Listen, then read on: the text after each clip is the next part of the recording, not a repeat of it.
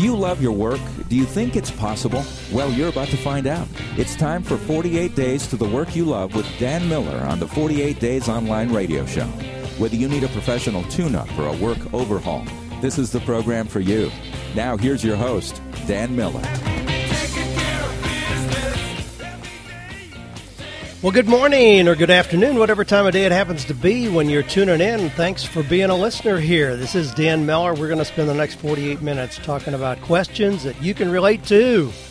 Questions that have to do with refining your idea, how to find investors. As usual today, we got a broad overview of questions that'll help you take your idea, put legs on it, knock it out of the park, and join the ranks of those who are already doing so.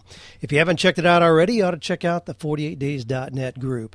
Now, I say that, and people probably think, well, golly, that's making Dan another $500,000 a year, having that group. Well, it's one of these things that seem almost counterintuitive. There's no cost to be involved at 48days.net, and I mean to be involved. I mean, you can do anything there that any of the other members are doing. You can ask questions. You can start your own group. You can get involved in groups that are already going out. You can post your event. If you got an event and you're going to be charging people $339 to come, you can post the event there. So you can do all those things.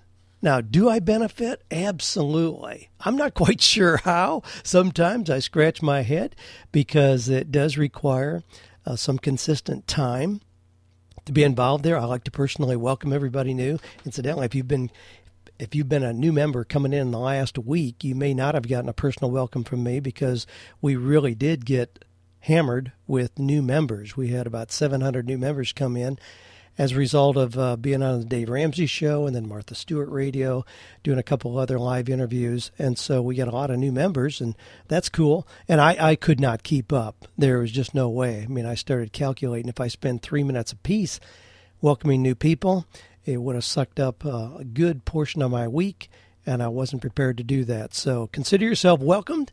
But for the most part, yeah, I do go there and comment on things that are happening, give input where I can on blogs.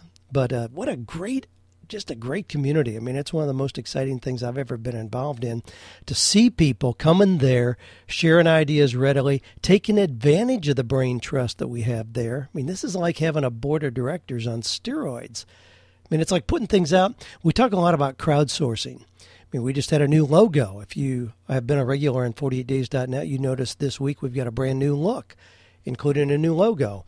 Well, to get that new logo, we put it out on 99 Designs is the one that we happen to use. There are several like that, where you put it out, just give some parameters for what you're looking for, maybe some examples of what you have been using, and people jump on it.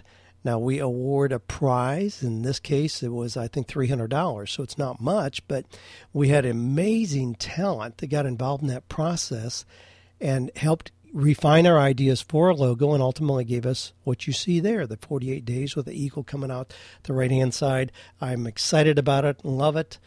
But that's the kind of power that you have available without paying anything on 48days.net. And a lot of people are finding that out as they are involved there. Well, just a reminder, if you are a listener here, you can shoot a question in that I'll answer in an upcoming podcast. You can just shoot that to Ask Dan at 48days.com anytime, or you can use our Google Voice number. That number is 304-729-4848. A couple upcoming events that we've got going on here at the Sanctuary. We got our Coaching with Excellence event coming up.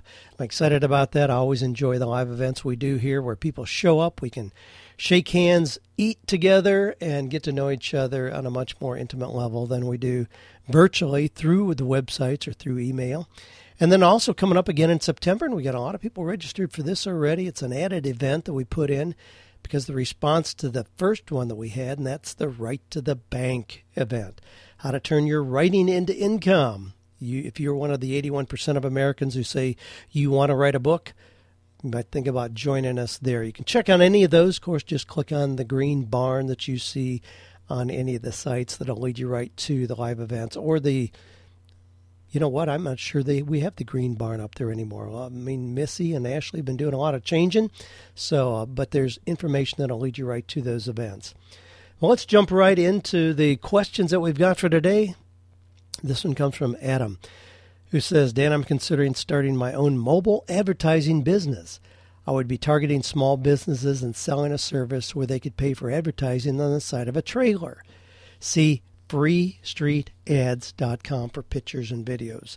I would need to hire a rock star salesman and someone to drive the mobile ads. My question is, what's the best way to get and retain rock star employees? Well, a great question, Adam. And any of us in business look for those rock star employees, and really they're pretty plentiful out there. Now, a couple things. I did go to your site, Free Street Ads, and frankly, I'm not sure I'm thrilled about the name you've used, Free Street Ads, because they aren't free. Now, you show that you'll do a little demo for somebody or give them an ad for a week or something, but ultimately you're looking to sell ads, and I think the name misdirects people. I'm not sure why you chose that. But anyway, I'm sure you've thought that through. Just my input on that. If you say free in the name, it implies that it's free, and if it's not, then it's going to give people a setback when they realize it's really not free. Well, to find rock star employees, treat people extremely well. I mean, you got to make them feel like they're part of something that goes beyond just getting a paycheck. I mean, I've had interesting experiences experimenting with employees over the years, and I find that a lot of times people will work harder for a $15 plaque that's given to them in front of the other employees than they will for a $500 bonus. So find out what motivates the people that you have, but you're going to recognize rock stars. I mean, you can walk through a local mall and you'll find a couple rock stars who are working in those retail stores. Now, not a whole lot, but you will find a couple who are there knowing that they're looking for something else, and if you present them a better opportunity, they'll bolt in a heartbeat. You might want to give your salespeople a percentage of all gross revenues, regardless of where those come from. So you're going to have a salesperson, and rather than just paying them X number of dollars, obviously you want to have them on incentive for increasing revenues. You could do the same thing with a driver who has an incentive if you have a trailer being pulled around town with these rotating advertisements, and that's certainly a common phenomenon. The first thing you want to do is what I call due diligence.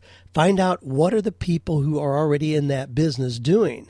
I mean, we've got these cool little trucks that drive around town, and they've got these rotating panels on the back which give you multiple billboards as they're driving. Find out what they're doing. Find out how they're paying people, how they're paying their drivers.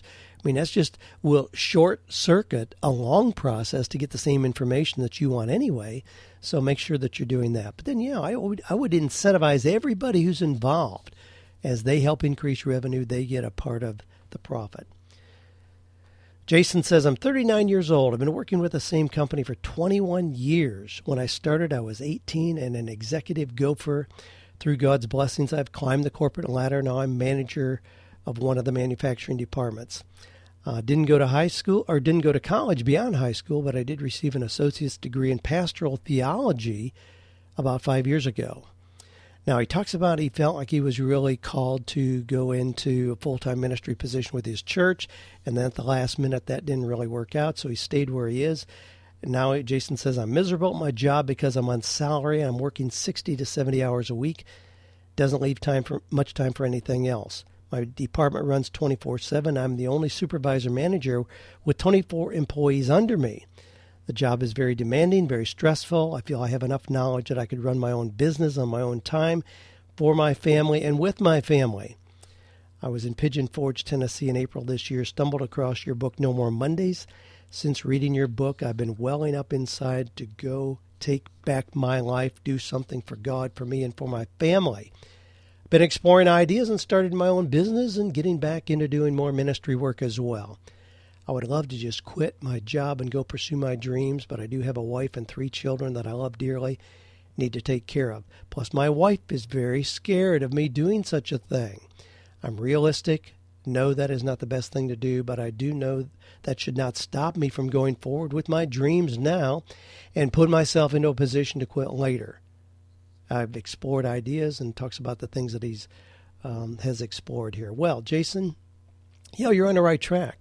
I mean, knowing that you have a clear idea of what you want to move into is a great starting point. Also, I commend you on having done a faithful job where you are so that they value you being there. But I think this is probably an and solution, not an either or. Now, you've identified, there's a couple things I want to identify here, really 3 points perhaps. Being a provider for your family is very important. No question about that. You recognize that. You do have to do that. You do not have the opportunity, the right to just quit your job and then just hope things work out. When you have a wife and 3 children, yes, you need to be a provider. You need to have a plan for that. But here's what I would suggest. If you're considered valuable at your job, which you obviously are, chances are you could scale back in your hours. You know, companies are great at just piling more work on when you're willing to do it and when they know you're a go-to guy and they can count on you. But that also means that if you are valuable, you're in a negotiating position to say, you know what, guys, over time, we've just allowed a lot of things to creep in here. I really have an agreement to work for you 40 hours, not 70. We need to identify the things that I am absolutely essential in doing and scale back the time back to what is based on our original agreement, which I suspect is true.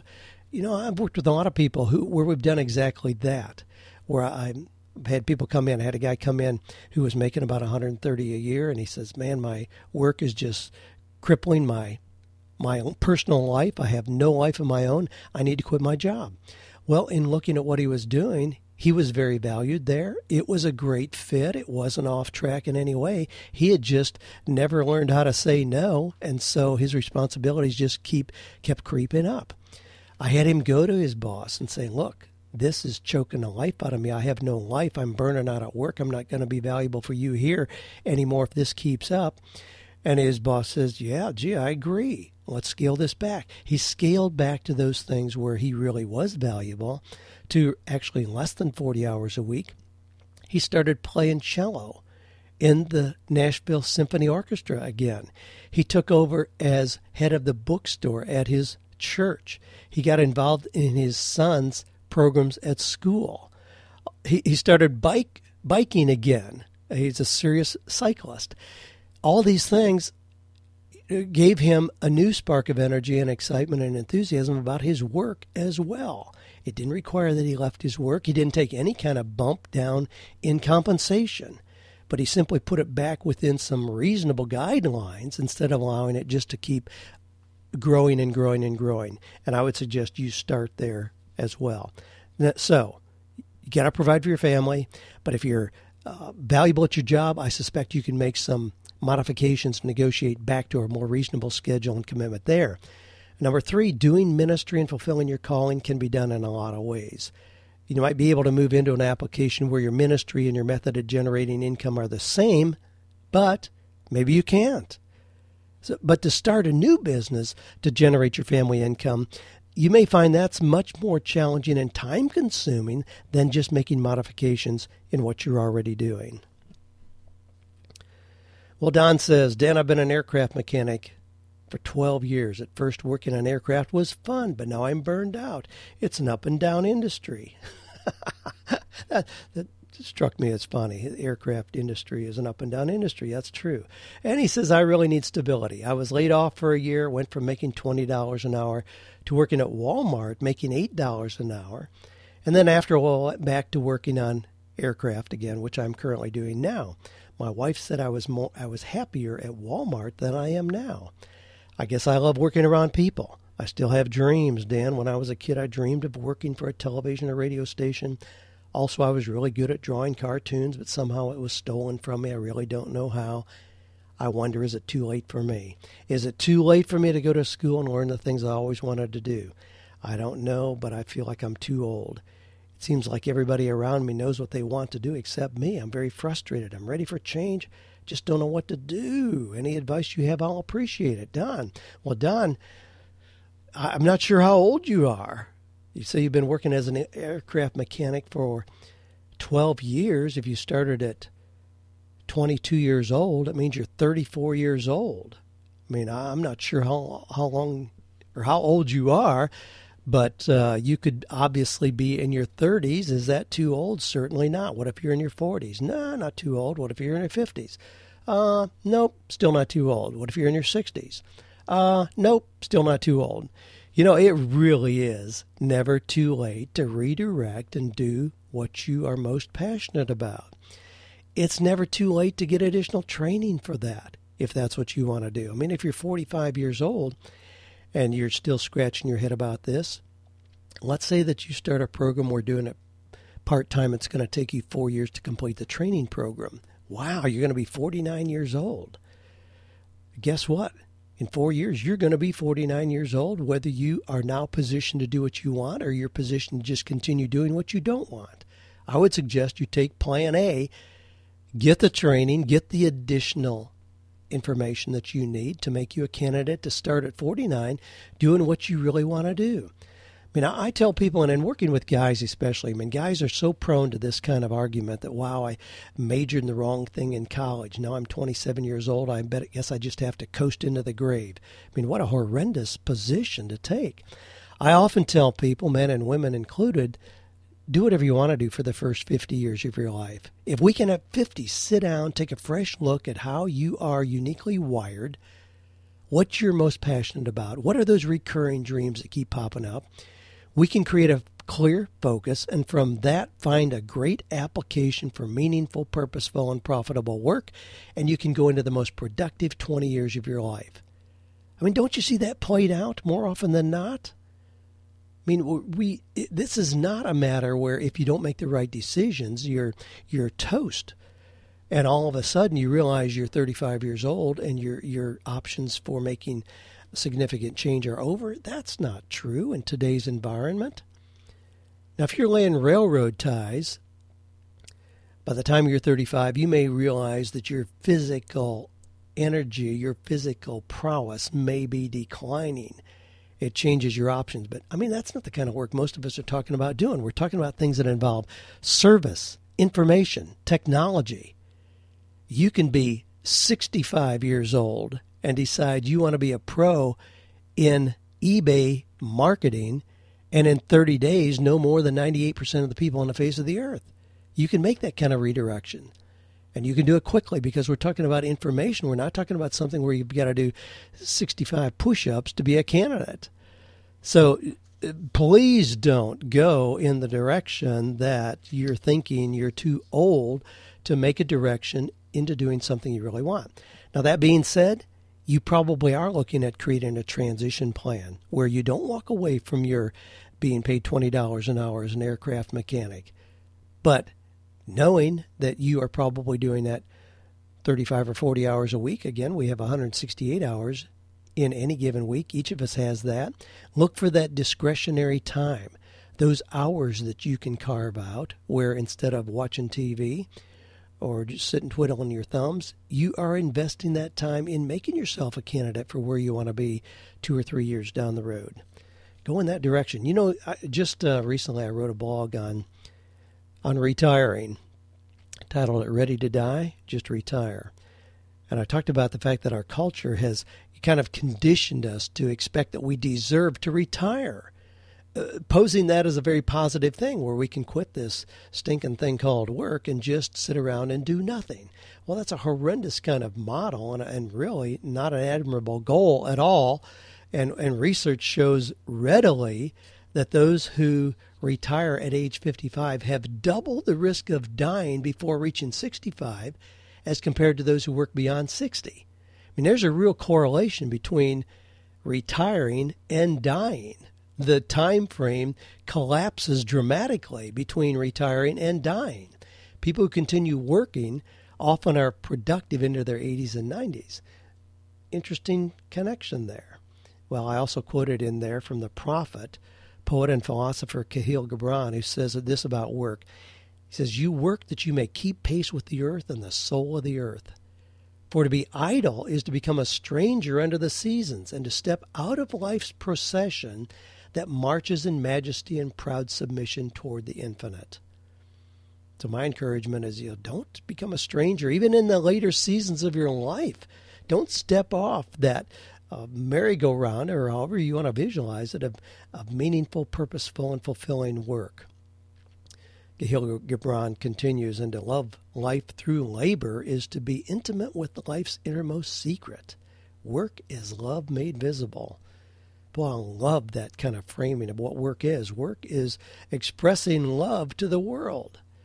If your work is not that, look for the adjustments. And this doesn't mean some soft, airy-fairy kind of work where you're patting people on the back and, wishing them well. No, I mean expressing love. You can do that by, growing organic vegetables, or by, crafting better automobiles or hot rods. I mean, my gosh, you can do manly kind of things and still be expressing love to the world in your work. Well, I better move on here. This comes from, I missed the name here. Oh, no, Jeanette. Jeanette says, I'm a 60-year-old woman. I found out last year I have muscular dystrophy. I did not think anyone my age could have this condition, but I've been hurting more in the last few years and getting tired more easily. I've been a nurse for 35 years and did find a sedentary part-time job last year. It pays half what I was earning. I support my sister and myself. She gets disability. I'm buying my house. My question is in regard to 2 student loans I took out about 6 to 7 years ago. I was trying to get a master's degree to obtain an easier job that paid well. That's not going to happen. In light of my health condition and financial situation, is there any way to get a student loan forgiveness? I hope you have some words of wisdom. In general, no. That is something that is not forgiven. Student loans, even if you file bankruptcy, those remain. Those continue with you. So you better take very seriously obligating yourself to student loan debt, no matter what the purpose. And again, if the purpose is just so you get a piece of paper to get a better job, you're likely to be disappointed. If, in fact, you get additional education for the learning that takes place, then fine, then do that. Now, you still have to frame borrowing money.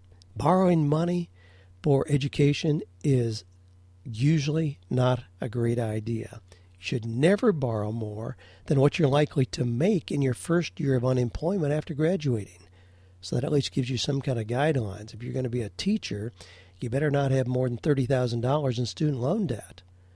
I mean, even if you're going to be a doctor, you better not have more than like $100,000 in student loan debt. I mean, for these young guys to come out of medical school or law school with $300,000 and $400,000 in student loan debt is preposterous.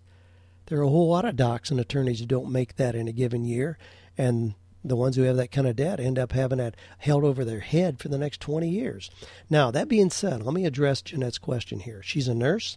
She's 60 years old, and she has student loan debt. I don't know how much. She didn't state that here. There are some programs to modify student loan debt. One is called income-based repayment, IBR. It's kind of a new option for federal student loans, and it can help keep your loan payments affordable because it's based on your income. So it's going to make your loan payments less than 10% of your income. Now, what that'll also do, it will theoretically, I hate to even say this, it will theoretically eliminate the balance of your loan payments after you've paid for 25 years under these qualifiers. So if it reduces it to 10% of your income and you pay for 25 years and you'll still have student loan debt, yes, it can forgive that. Now, that may not be very encouraging when you're 60 years old, Jeanette, but there is that. There also, check with the Health Resources and Services Administration. Again, that's Health Resources and Services Administration, because there are specific programs for loan forgiveness for nurses, depending on where you work, what kind of work you're doing, and all of that. Now, what that means is that usually for maybe 2 or 3 years of service, you're going to receive, you can get up to 60% of what your total qualifying nursing loan balance was. See, I'm not sure that's even going to apply here if you were trying to get a master's in something else. Now, if the master's was going to be in nursing, of course, you didn't get the master's either. I'm not sure. You're going to have to check, but there are specific programs if you're in nursing that may help you with this as well. And then there are also what are called PSLF, Public Service Loan Forgiveness. And you can be eligible for some loan forgiveness if you are employed by a nonprofit or any tax-exempt 501c3 organization. If you are a federal employee, if you work for the state, local government, or even tribal government, if you're in the Peace Corps, I mean, there are some things like that you can get some help. It's not easy, and for the most part, if you have student loan debt, you need to just plan on paying that and pay it back as quickly as possible. And if you've got kids, help them figure out creative ways to get whatever education they want without getting student loans. One of the things I'm proudest of my kids, my daughter, who Ashley, who works for me, you hear me talk about her a lot. She and Nathan, her husband, both got degrees. Ashley got 2 degrees, and in that, didn't have any student loan debt. Now, obviously, I helped her a little bit along the way, but there was no student loan debt at all. They started with a fresh, clean slate, and it's allowed them to get things in place properly financially very quickly in their marriage. Wish I'd had the same kind of input and advice given to me. Okay, where am I here? All right, Dan, this comes from Josh. Josh says, I truly enjoy your ideas and podcasts. I want to share a couple business ideas. One, a full-service laundry. The idea is that with both parents working, the mom would appreciate if the laundry was already done when she came home from work. It would be washed and folded. My idea is to pick it up once a week and take it to a laundromat, along with other clients, return it at the end of the day, maybe charging $25 a week or so. If this is a bad idea, I just want to know why, and maybe it's obvious. No, it's a great idea, Josh, but you're not the first one to think about that. And again, what you need to do is find other services that are doing exactly what you're talking about. There are a lot of laundromats that have people picking up other people's laundry and bringing it there. So you're going to have competition, you're going to have other people that are doing it, but that's the first place to start in structuring your own business idea. Who's already doing it? How are they making it work? It may be by the piece or by the load rather than a flat fee. I would suspect that it is.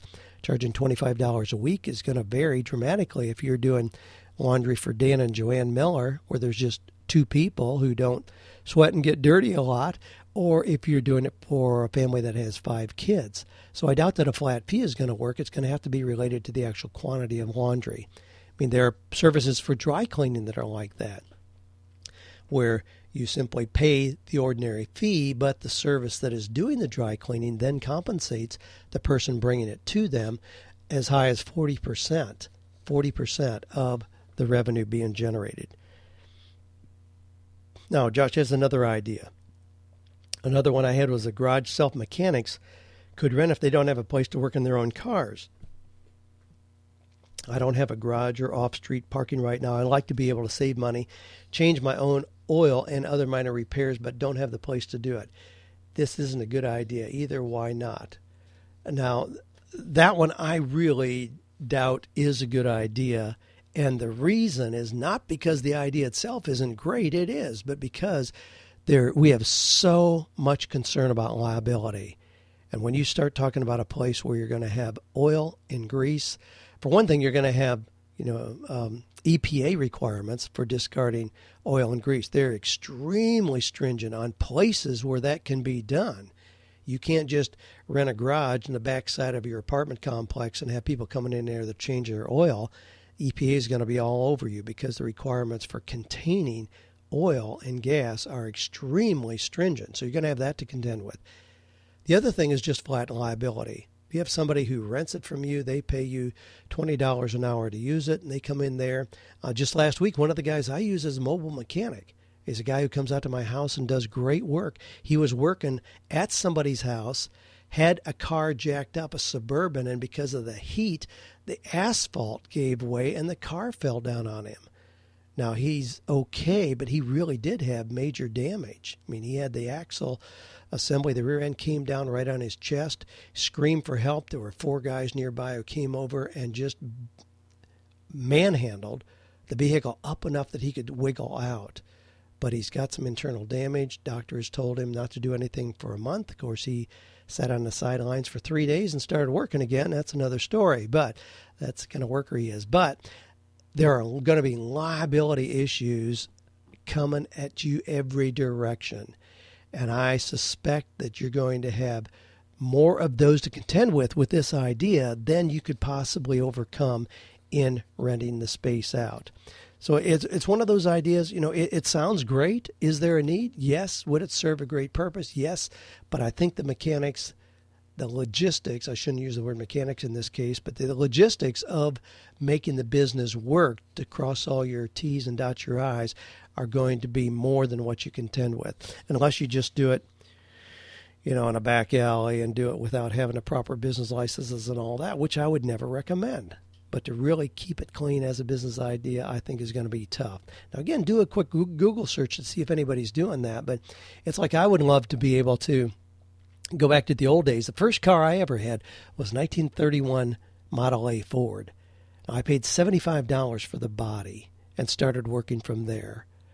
Then I got an engine, a Chrysler Hemi engine, started working on that. When I had, $20, I'd go to the local junkyard owned by a classmate of my older brother. His name was Melvin Beck. And the junkyard was just outside of a little town, Johnsville, Ohio. It grew just to be gargantuan. But again, back before we had all the kind of rules and regulations we do today. But this grew, and I would go into that junkyard. I'd just go out and find whatever part I needed, pull it off, and bring it up, and then they'd tell me how much I needed to pay them for it. But I got all the parts to build my car from ground up out of the junkyard just by salvaging parts on other cars. I love that kind of model. That kind of model is very difficult to make work today, again, with the liability. There are a couple companies that are doing that, but again, it's complicated. So even though it's a great idea in many ways, it's just tough to make work. Well, let's go to an audio question here. Charles from Michigan called in. Let's listen to his call. Hey, Dan, this is Charles in Michigan. Calling with a question. I've got a business I'm looking to start, about $75,000 of startup capital needed, and I do not believe in debt. What advice would you give someone to generate startup capital for a business without getting themselves into debt and not taking on investors to pay back? Thanks. Well, you kind of identified the answer to your question. If you don't believe in debt, then you aren't going to find the $75,000 because if you aren't going to bring in investors create debt. Borrowing it from a family member creates debt. Going to the bank creates debt. Getting a small business administration loan creates debt. All those are just various forms of debt. So unless you're looking for winning the lottery or having somebody just drop a check in the mail to you, I don't know of a way that you're going to get the money. That being said, can you start a business without debt? Sure. Let me give you a quick example. Everybody thinks that you need a lot of money to start a business, and some you may. Now, I don't know what you're wanting to do, but let me give you a very real example. Had a young couple come to me. This was years ago. They were Italian. His name was Giuseppe Scolacci. I just love saying that. That's actually his name. But he was working as an outside salesman, doing okay, but just hated what he was doing. I said, well, what do you want to do? Well, ultimately, he wanted to have an Italian coffee house. And I said, golly, what would you call it? What would it look like? What kind of items would you serve there? What kind of music would be playing? He was like, man, I don't have any money. I said, well, that's okay. Just describe to me what it would look like, what kind of music would be playing. Well, he was really into the music scene, and he would describe very quickly what it would look like, blah, blah, blah. I said, okay, I want you to do some research. So I had him do some research. Gloria Jeans and Starbucks and all the other coffee houses, what's it take to get one going? And those that are franchises, told him very quickly, well, you have to have between $180,000 and $220,000 to open a coffee house. He came back all dejected. I said, that's okay. Don't listen to them. What would it look like? Gee, what kind of food items would you serve? Who would work there? Whose skills would you need to complement your own?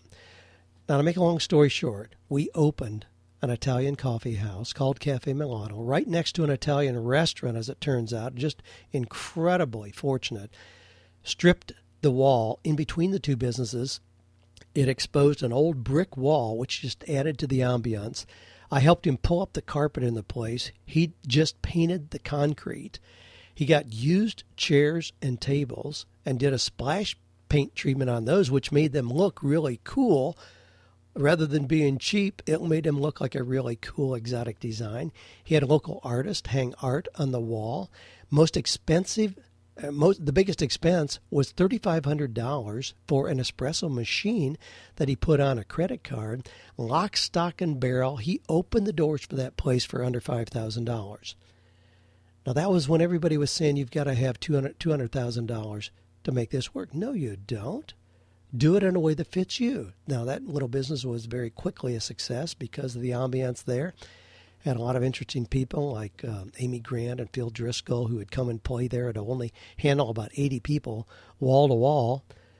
And the guidelines were such that we were restricted to 80 people. But it was a very quick success. Starting with what he wanted. Now, he started with a dream that he thought was unreachable. We just simply started with what he had. And I'm confident you can do the same. Again, not knowing exactly what your business is, but start with whatever you have. I mean, I started a business one time where I wanted to do auto accessories. I was going to do them for the new car dealers, so I was going to do them on site for the most part. And this was pinstriping and door edge guard and wheel lip molding, and then ultimately we added rust proofing and stereo systems and sun roofs and roll bars and all kinds of things. But I didn't have any money, but I started with a $300 investment in the adhesive tapes that I needed to do the striping part. I started with that, $300 worth, just out of the back of my car.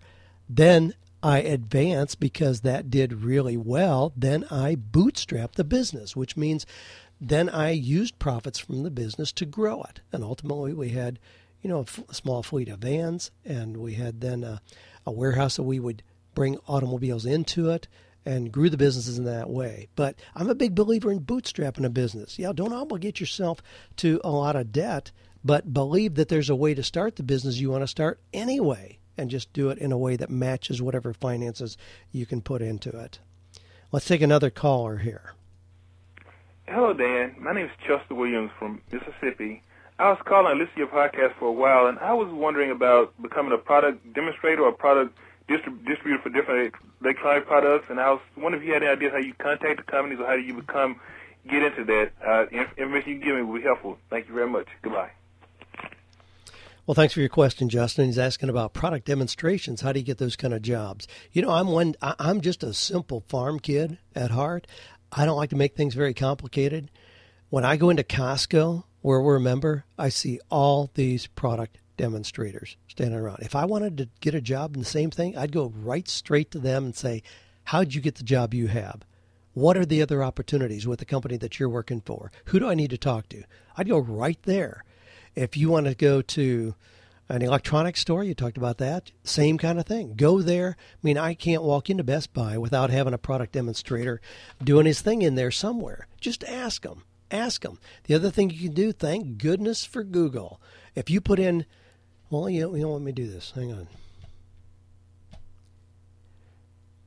Product demonstrator jobs. All right. I just Googled product demonstrator jobs. I got 269,000 results in 0.36 seconds.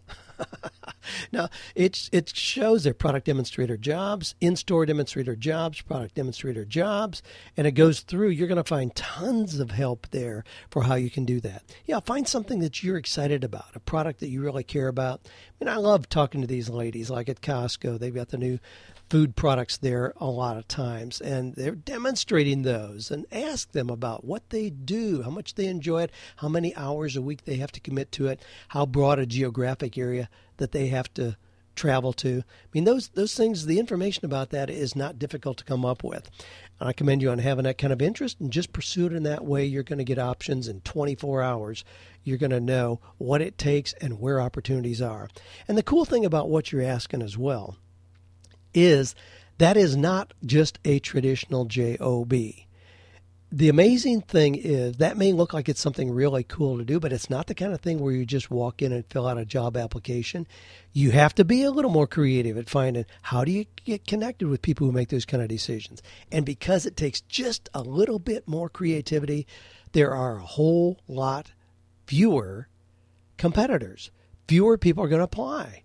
I mean, the easiest thing to do is show up at Taco Bell or McDonald's and just walk in. They're going to have 100 other people today do exactly the same thing.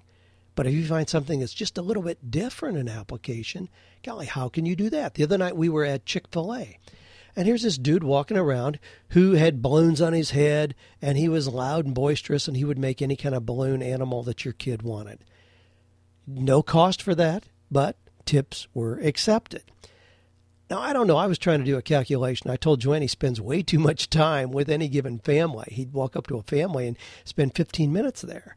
And, man, if they tipped him $5, I mean, it's hard to make that work. I said, he's spending too much time. He needs to move faster, go to more people. Anyway, it's not my business, but I couldn't help but think, what are the logistics of that? But that's a creative thing. I mean, could you do that? Are you good at doing that, making balloon animals? Could you walk into a restaurant and say, hey, you don't have to pay me anything. I'll just work for tips, but it'll entertain your people, make the kids want to come back here again? Yeah, love those kind of ideas. Daryl says, Dan, in one of your books, you intrigued me by the prediction that there'll be more jobs in the future for people whisperers. Obviously, we don't see the term people whisperer in job listings. So could you tell me some types of job positions that require this skill? I'd also appreciate hearing a little more about who people whisperers are. What kind of personality do they have? What skills are essential? What passions might a people whisperer have? Now, this is one of those things. I mean, look at the new kind of terminology that we have for positions in the workplace. If we move the clock back 3 years, I mean, we're not talking that long, 3 years, and we said, this person is our social media consultant. I mean, people would have scratched their head. Nobody had a clue what that was. Today, that's a real popular, extremely profitable arena to be in, a social media consultant.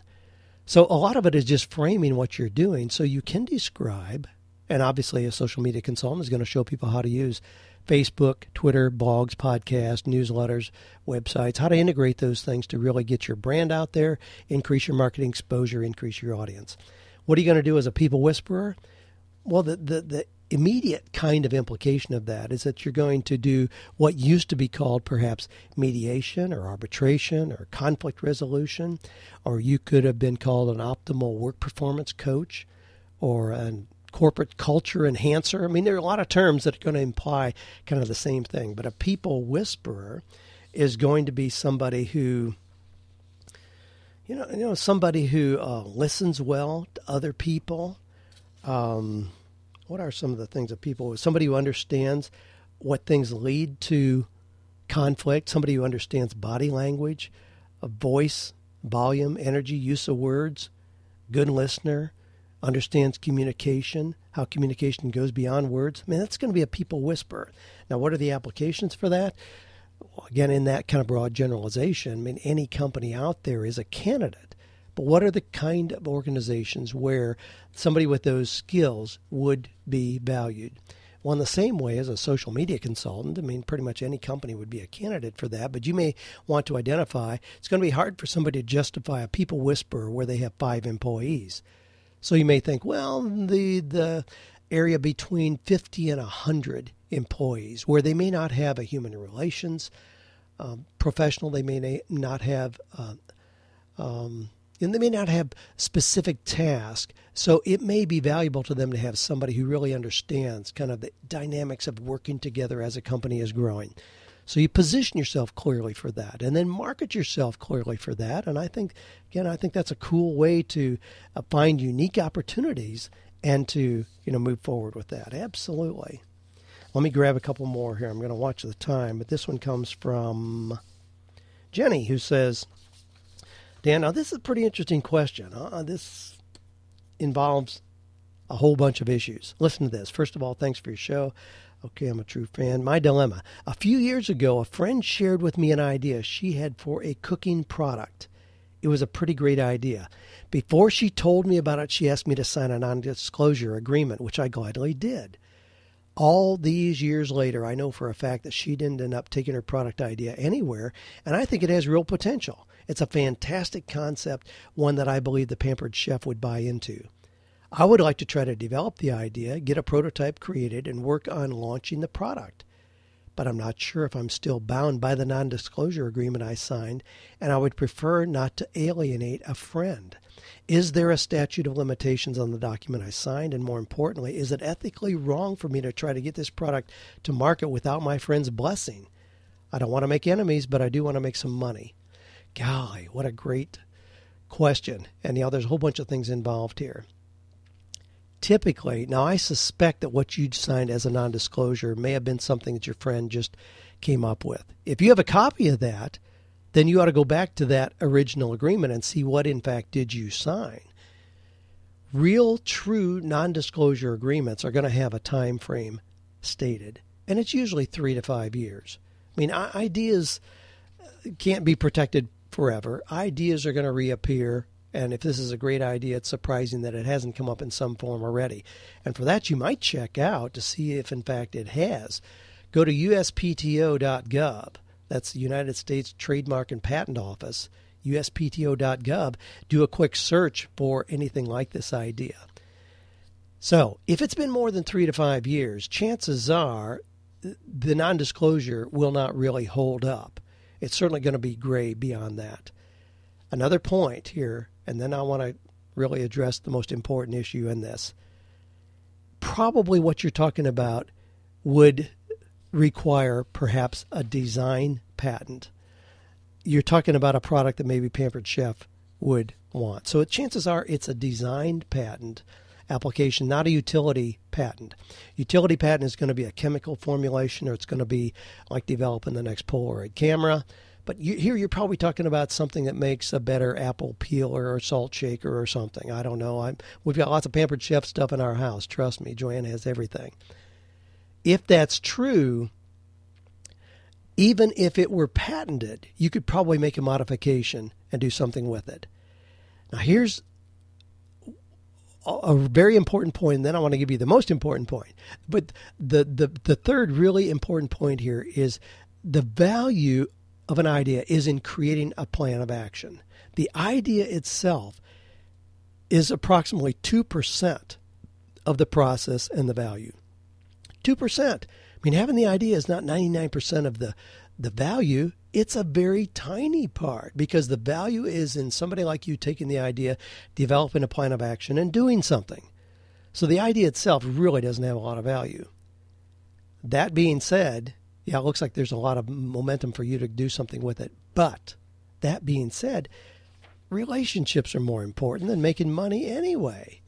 I mean, is this somebody that you still know, that you're still in contact with? If so, don't try to do this behind, under the radar. Go to your friend and say, you know what, that thing you developed a long time ago, that idea you had, did you ever do anything with that? You know what? I think I could mess around with that and do something with that. Would that be okay with you? Chances are they're going to say, well, sure, I'm too busy. I never did anything with it, blah, blah, blah. Just going, but I would address the relationship part of this issue before I would just go ahead and hope the person never found out about it. What you're doing, you're setting the stage for some kind of potential litigation where you just go ahead, you think, whatever, I never heard from her, I'm just going to go ahead and do it. And then you do develop the idea. It becomes the next hot product with Pampered Chef, and all of a sudden your neighbor sees it and said, oh my gosh, that's my friend Jean who developed that. I gave her that idea. She signed a non-disclosure. And believe me, you're going to find some rabid attorney, even if the terms have expired, you're going to find some attorney who will go after that if there's any kind of success. So I'd clear the air in the front end. I mean, I suspect that it's not going to be a big thing to do. Let me know what happens on that. But I would go to the person who had the idea and just, you don't have to say, gee, I think I'm going to develop this and make $1 million. Don't do that. But go to the friend and say, you know what? I think this still has merit. Are you going to do anything with that? Man, I'd really encourage you to do something. Chances are if they haven't done it now, the person's going to say, nah, not going to happen. You can say, you know what? I think I'm going to make these little changes to it and perhaps do something. Would that be okay with you? That's the way that I would approach it. Great questions all the way through. Golly, I love answering questions. I love thinking, having to do research on my own. Again, as we come up with resources, things I've mentioned here and in previous podcasts, we list those under the podcast links at 48days.net. Now, we've integrated the sites. This is something I've been wanting to do for about 5 years now. Actually, we haven't had the .NET site that long, but integrating my blog and everything together. Finally, everything is together under just 48 days, so no matter where you go in 48 days, you'll find connections so that everything is blended and integrated. Thank goodness. A major upgrade, and I'm delighted for that. And incidentally, it cost about a tenth of what it would have cost a couple years ago because functionality has become so much more ubiquitous and just common, very easy to get. Talent is amazingly easy to tap into, and we've got a wonderful team that's made all of this happen. But thanks for being part of the 48 Days family in whatever way that you are, for being a podcast listener. Again, just shoot a question to Ask Dan at 48days.com. If you've got a question, thanks for being part of this show, and thanks for being part of this process where we all are figuring out not only how to find or create meaningful work. You know, it really does go far beyond that. I mean, having meaningful work is wonderful. I love doing something that I enjoy every single day. But having a life that matters goes far beyond that. Meaningful work is a part, but make sure that not only meaningful work, you're creating a meaningful life as well.